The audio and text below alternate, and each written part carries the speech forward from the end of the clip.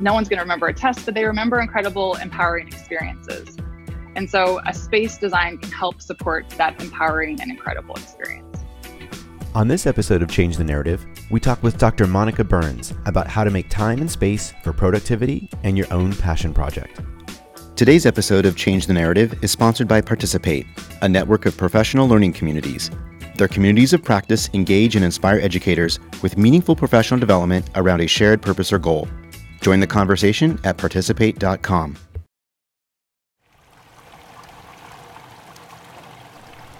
I'm in the heart of a place I've been meaning to visit for years. Ever since I learned about my favorite architect, Louis Kahn, I've wanted to experience this space and see and feel it for myself. I finally made the pilgrimage from Los Angeles over spring break to see it, and it was a moving experience. Hear that? It's the sound of solitude. And that? It's the sound of contemplation.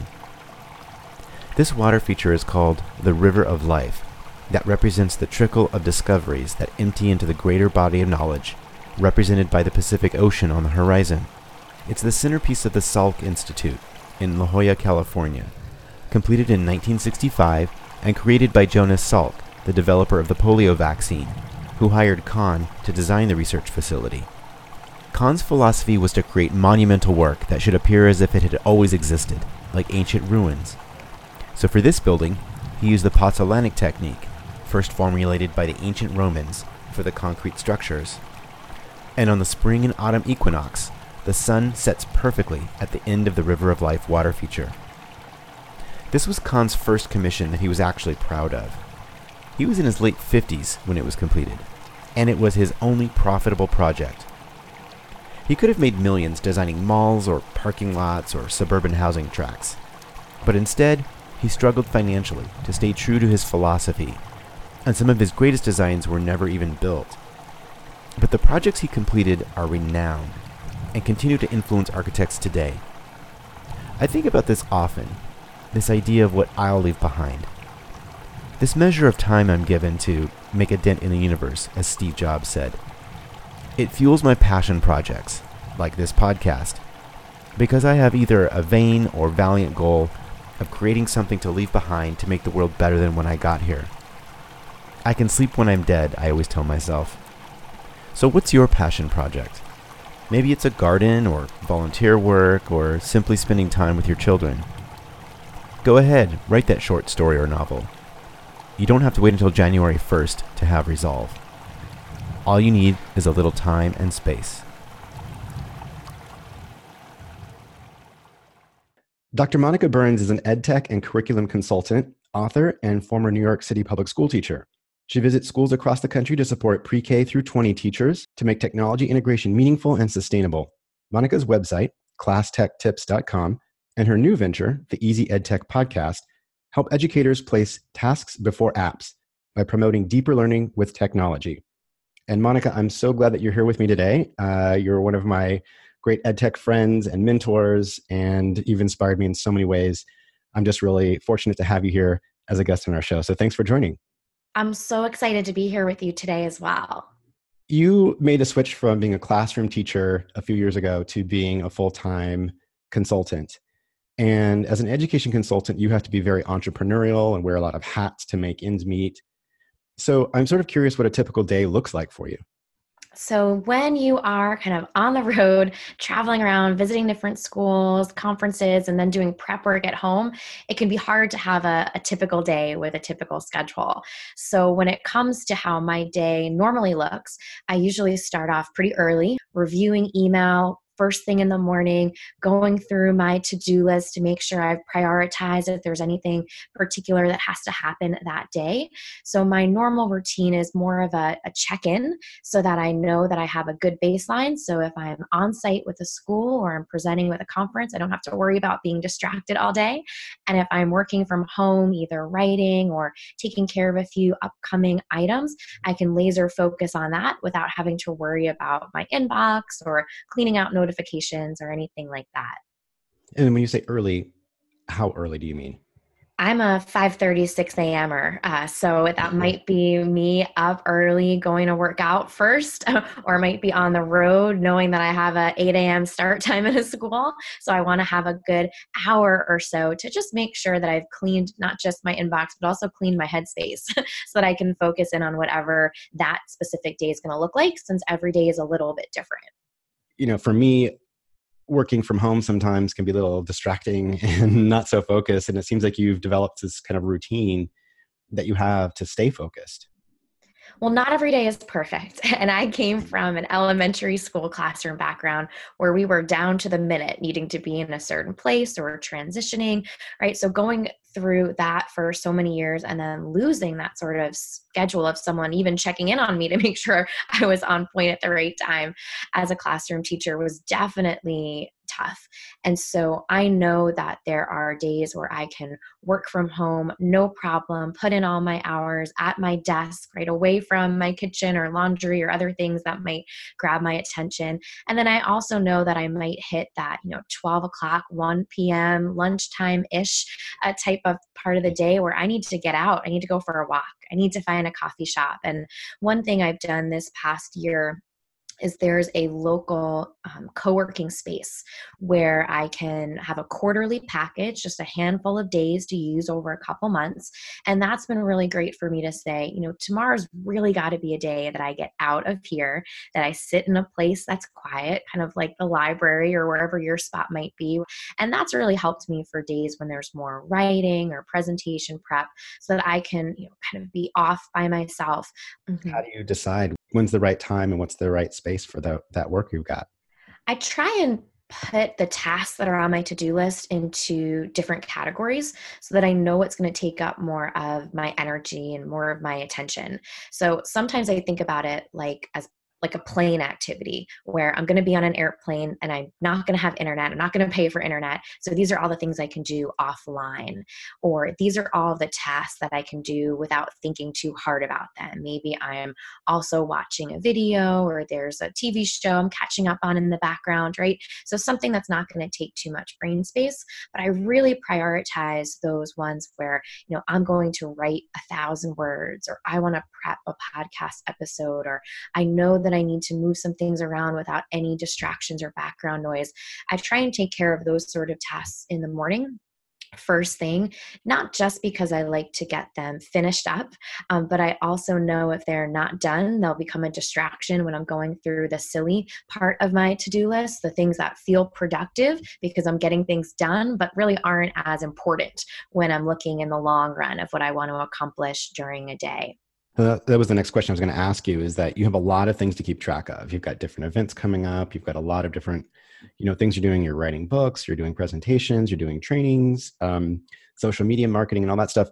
Like, how do you keep it all straight? What are your secrets to staying organized? I'm not a super, color coding type of person with different types of activities. But what I do on my Google Calendar that's been really useful is I set out blocks of time that are going to be my appointment time. And it doesn't always work because you want to be conscious of someone else's schedule. But if the ball is in my court for scheduling something, I usually try and put it on a certain day of the week, try and put all those calls together, right? So this means that I won't have as many interruptions. So I have 2 hours to think about and work on something, not 30 minutes between calls. And so that has really helped me think about how I'm organizing not just a day, but even in a week, which for me feels like more of a manageable chunk because I might have a day where I'm on the ground all day. So I'm not going to get any of the littler things done on my to-do list. I tend to look at my planning over the course of the week, think about what days I'm going to be able to connect with people, have more calls, and try and bunch them all together. So that way I can have bigger pieces of time open on my schedule to take care of larger tasks. And for me as a writer, right, so someone who is blogging, I've been prepping podcast episodes this year, right, I have tasks that I can batch together.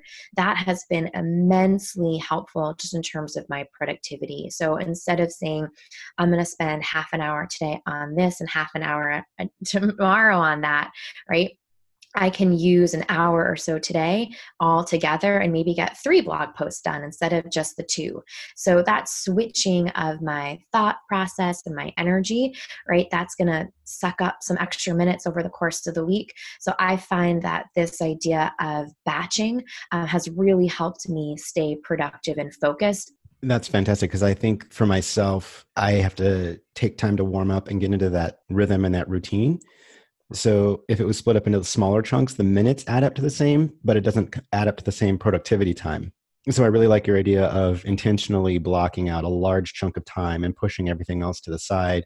I like this idea of the calendar, and I had heard that somewhere before, that instead of a to-do list, that you have a calendar. And so it sounds like that's what you're doing with your day or your week, or like Wednesday is the day that I do these things, or from 8 a.m. to 10 a.m. are the times that I do these things, instead of a to-do list, which gets mixed around and you switch priorities and you get lost. Yeah. And for me, that sort of weekly view has been so much more helpful because I do have events that aren't always on the same day of the week, right? So I might be, this week I'm in a school on Thursday. Next week I'm in schools Wednesday and Thursday, right? So if Wednesday was my magical blog post day and I miss it next week, right, that's going to really throw things for a loop. So I know kind of the big buckets that I want to make sure I'm addressing over the course of the week, and I'll just try my best to make sure that they fit in. So as we're talking about all of this, it seems like you're really a business person. Your product just happens to be educational resources as opposed to electronics or cars or something like that. We know that teachers have a lot of different skill sets, and they have to manage a lot of different interdisciplinary kinds of skill sets to be successful. And I'm sort of curious, like, as a consultant, what are some of the skills that you've had to learn in order to be successful?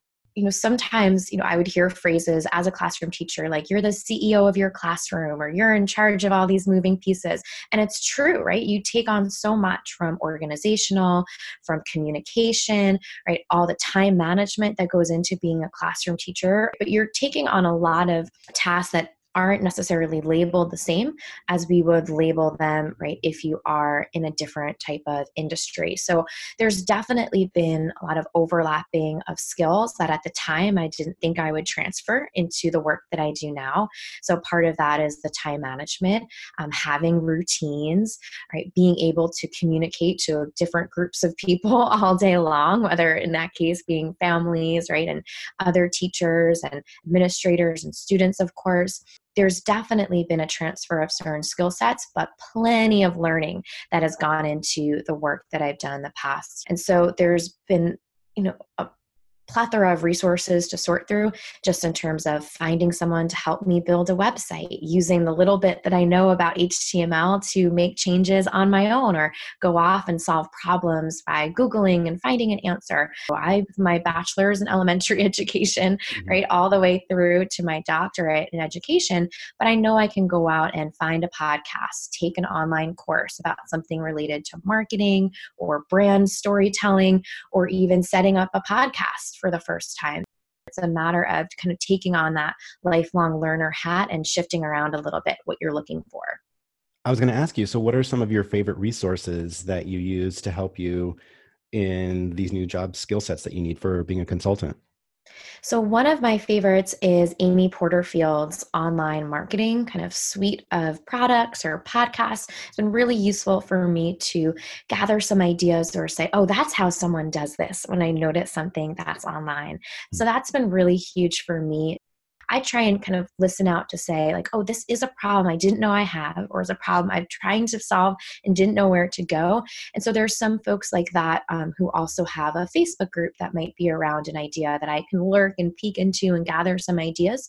So it's been helpful to find a combination of media to also keep me in check, right? With a newsletter from someone, a podcast from someone, and then maybe going into a social space to post a question. And by combining all of those together, it's been immensely useful for me to gather some ideas as a business owner that I wouldn't have thought to kind of go out and find before starting this work. A while back, you gave me some really great advice about how to be productive. And you said, listen to your body. And I'm like, what? But it was brilliant. It really struck me later because, you were really in tune with the most productive parts of your day for different tasks. And like you said, you're getting up at like 5 a.m., unlike most sane people. Although I have to say I get up. But as a morning person, you did certain work in the morning and other things in the afternoon. And then I read Daniel Pink's book, When, which I think is his latest book, and he backed up your intuition with research.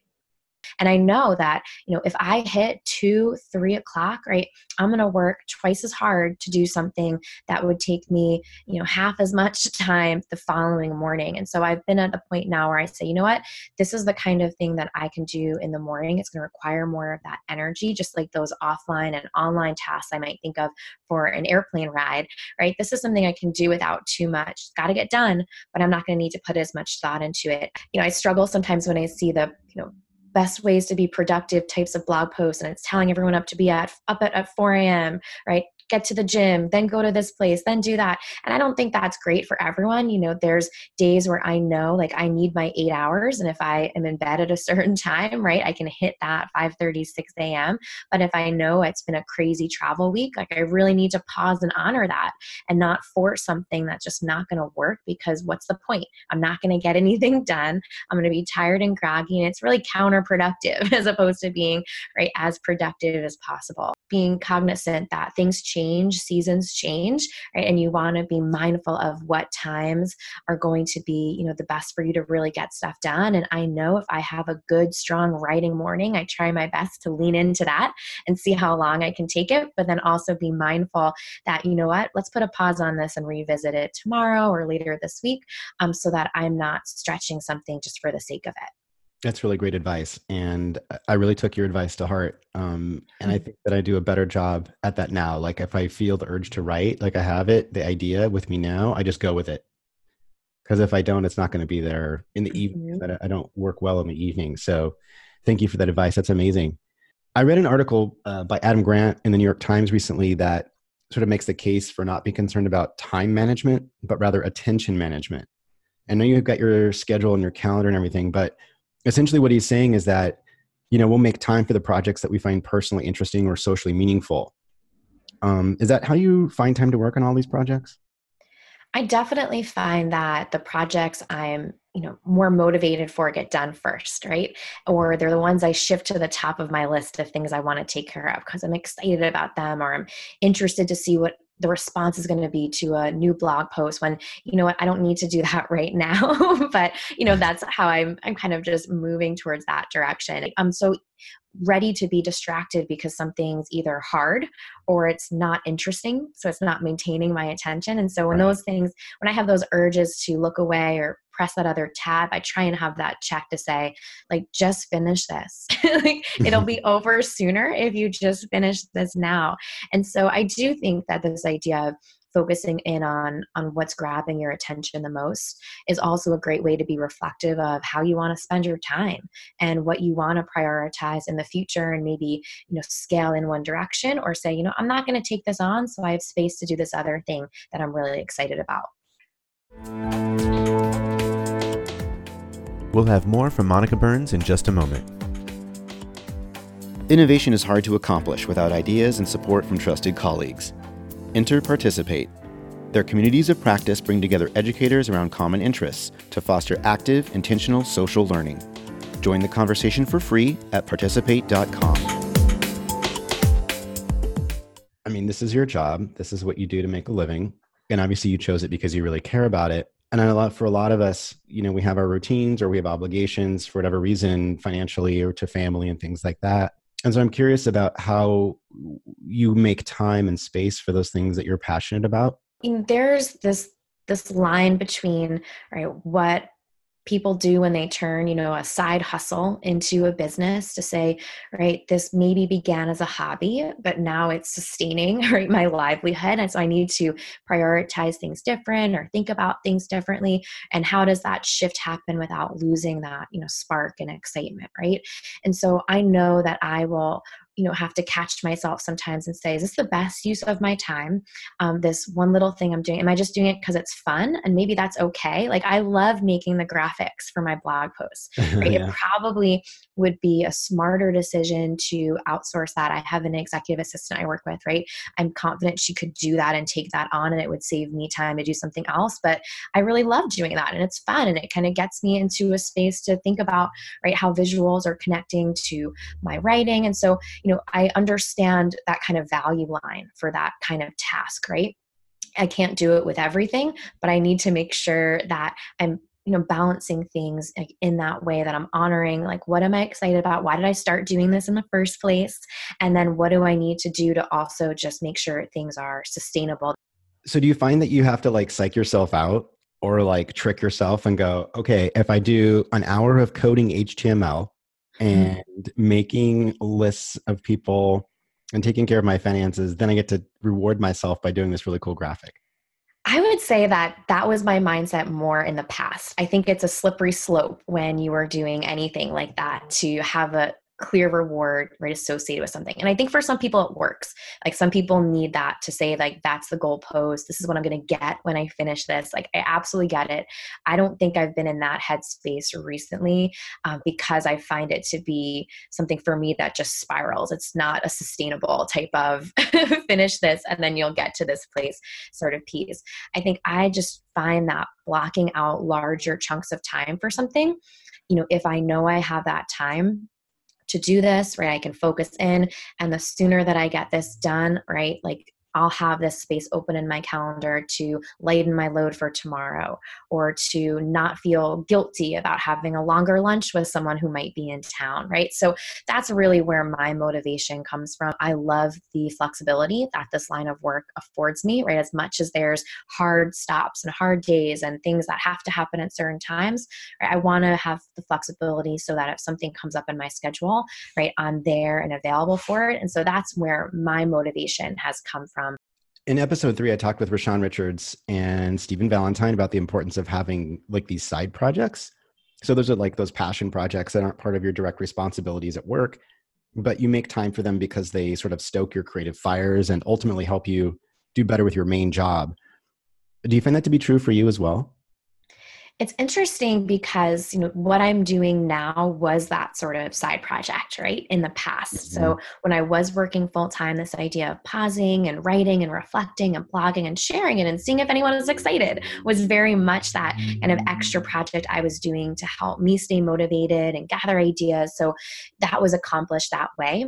I think now what I try to do more of is make sure I'm carving out time for other activities that, yes, fuel what I'm doing, but might be, adjacent to this work as opposed to directly connected. So one thing, for example, is, I love to sit and read, and I know that that can't happen for me, at the end of the day. I am not a read a chapter before I go to bed type of person. I also know that for as much as I love reading novels, right, if I open that book and it's good, I'm not going to get anything done for like 2 days. It's just not going to happen, right? So I know that, right, that's kind of my schedule activity time, if you will. Like, oh, I want to spend the weekend at the beach, or I want to go here and sit and read, right, for 2 days or whatever it might be. So that's definitely part of it. And another part is just from a fitness and wellness, making sure, I'm staying healthy and on a schedule. Yeah, I like that a lot because I feel like a lot of inspiration comes from reading and, learning from people in other spaces and other industries and things like that. And my brother, I interviewed him, engineering professor at Cornell. In episode 1, he was talking about learning a lot from history books, so it's, so I think making that time to read, whether that's, thoughtful Twitter posts or someone's blog or listening to a podcast, doesn't have to be like this big fat book. And for myself too, I think I'm maybe a little less scheduled than you are, Monica, for better or worse. Mostly worse, I think. But, or the advice you read in these business advice books is like CEOs have to read a book a week or something like that. And again, sort of honoring the time and the space, like how's your body feeling? What's the priority this week? But to squeeze it in somehow, I think is really helpful. Yeah, that idea of, hitting those targets, I think sometimes it becomes not fun. And so, I think of it as more of like a reflection as opposed to a to-do list to say, like, I know I value this, right? It's important to me. So I want to make sure I'm checking in on it. But I also know that if it becomes this sort of scary, non-negotiable, or you didn't accomplish this task, then it stops having the value that I want it to have. Yeah, and I love how you said it sort of inspires you. So what are some of the things that you've read recently or seen recently that inspire you?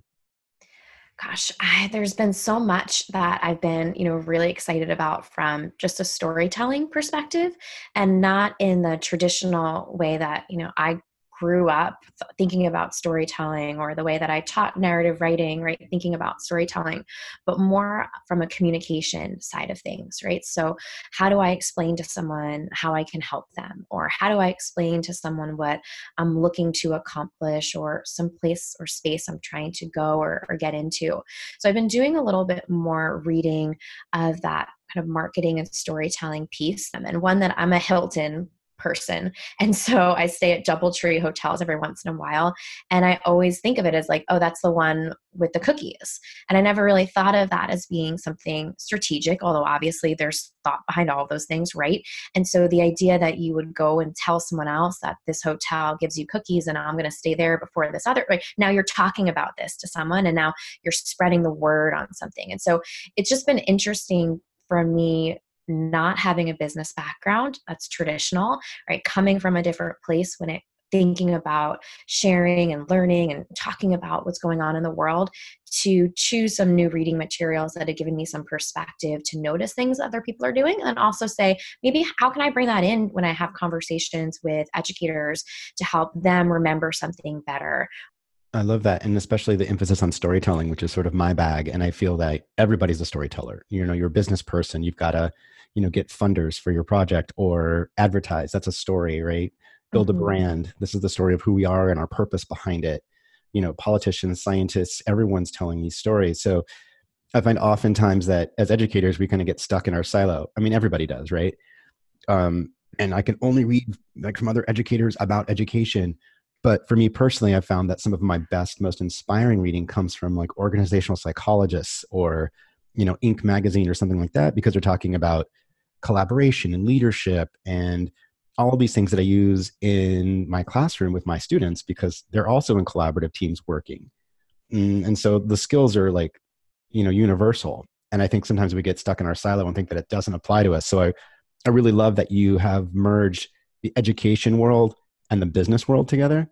And it's not to say that we should run schools like businesses, not at all, but just more of that innovative entrepreneurial mindset that, the lifelong learning piece that we expect our students to do too.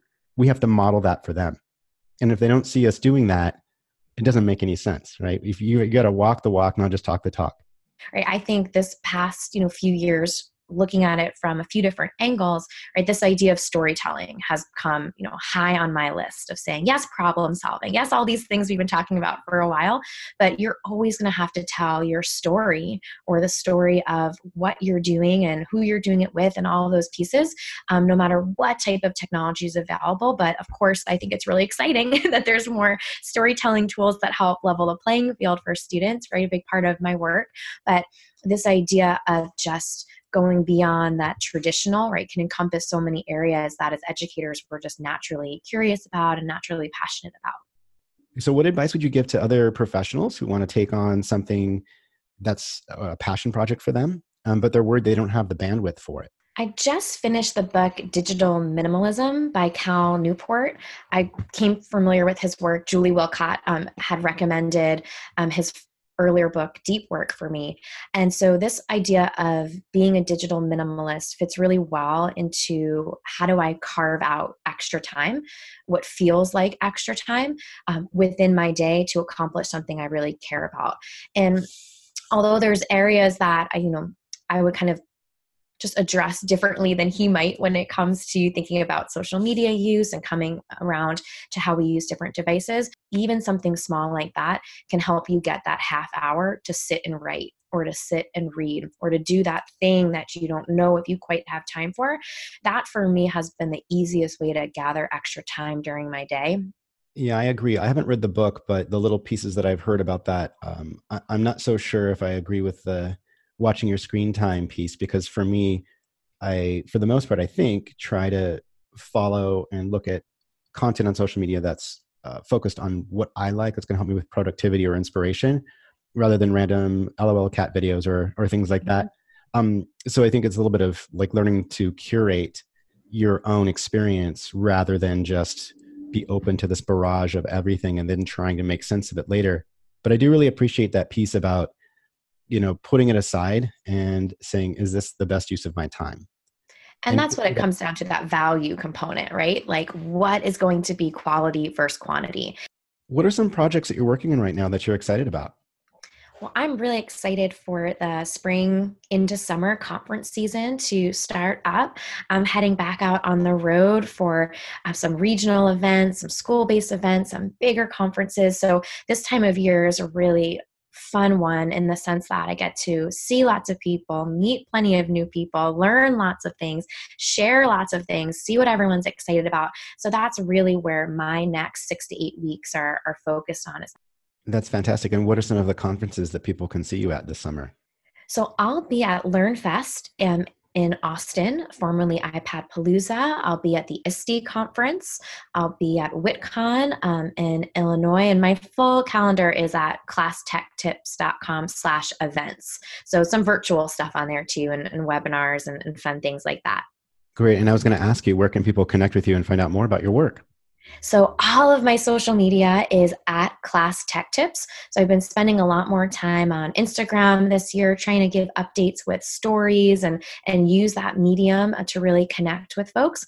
And then my website is just classtechtips.com. And so I share blog posts, a few a week, a podcast episode once a week, and lots of other fun things kind of sprinkled in there too. Well, this is really great, Monica. You've got so much information and so many great ideas to help all of us. I'm really fortunate to have you here. So thank you for spending time with us today. Oh, I really appreciate it. This was wonderful. Thank you.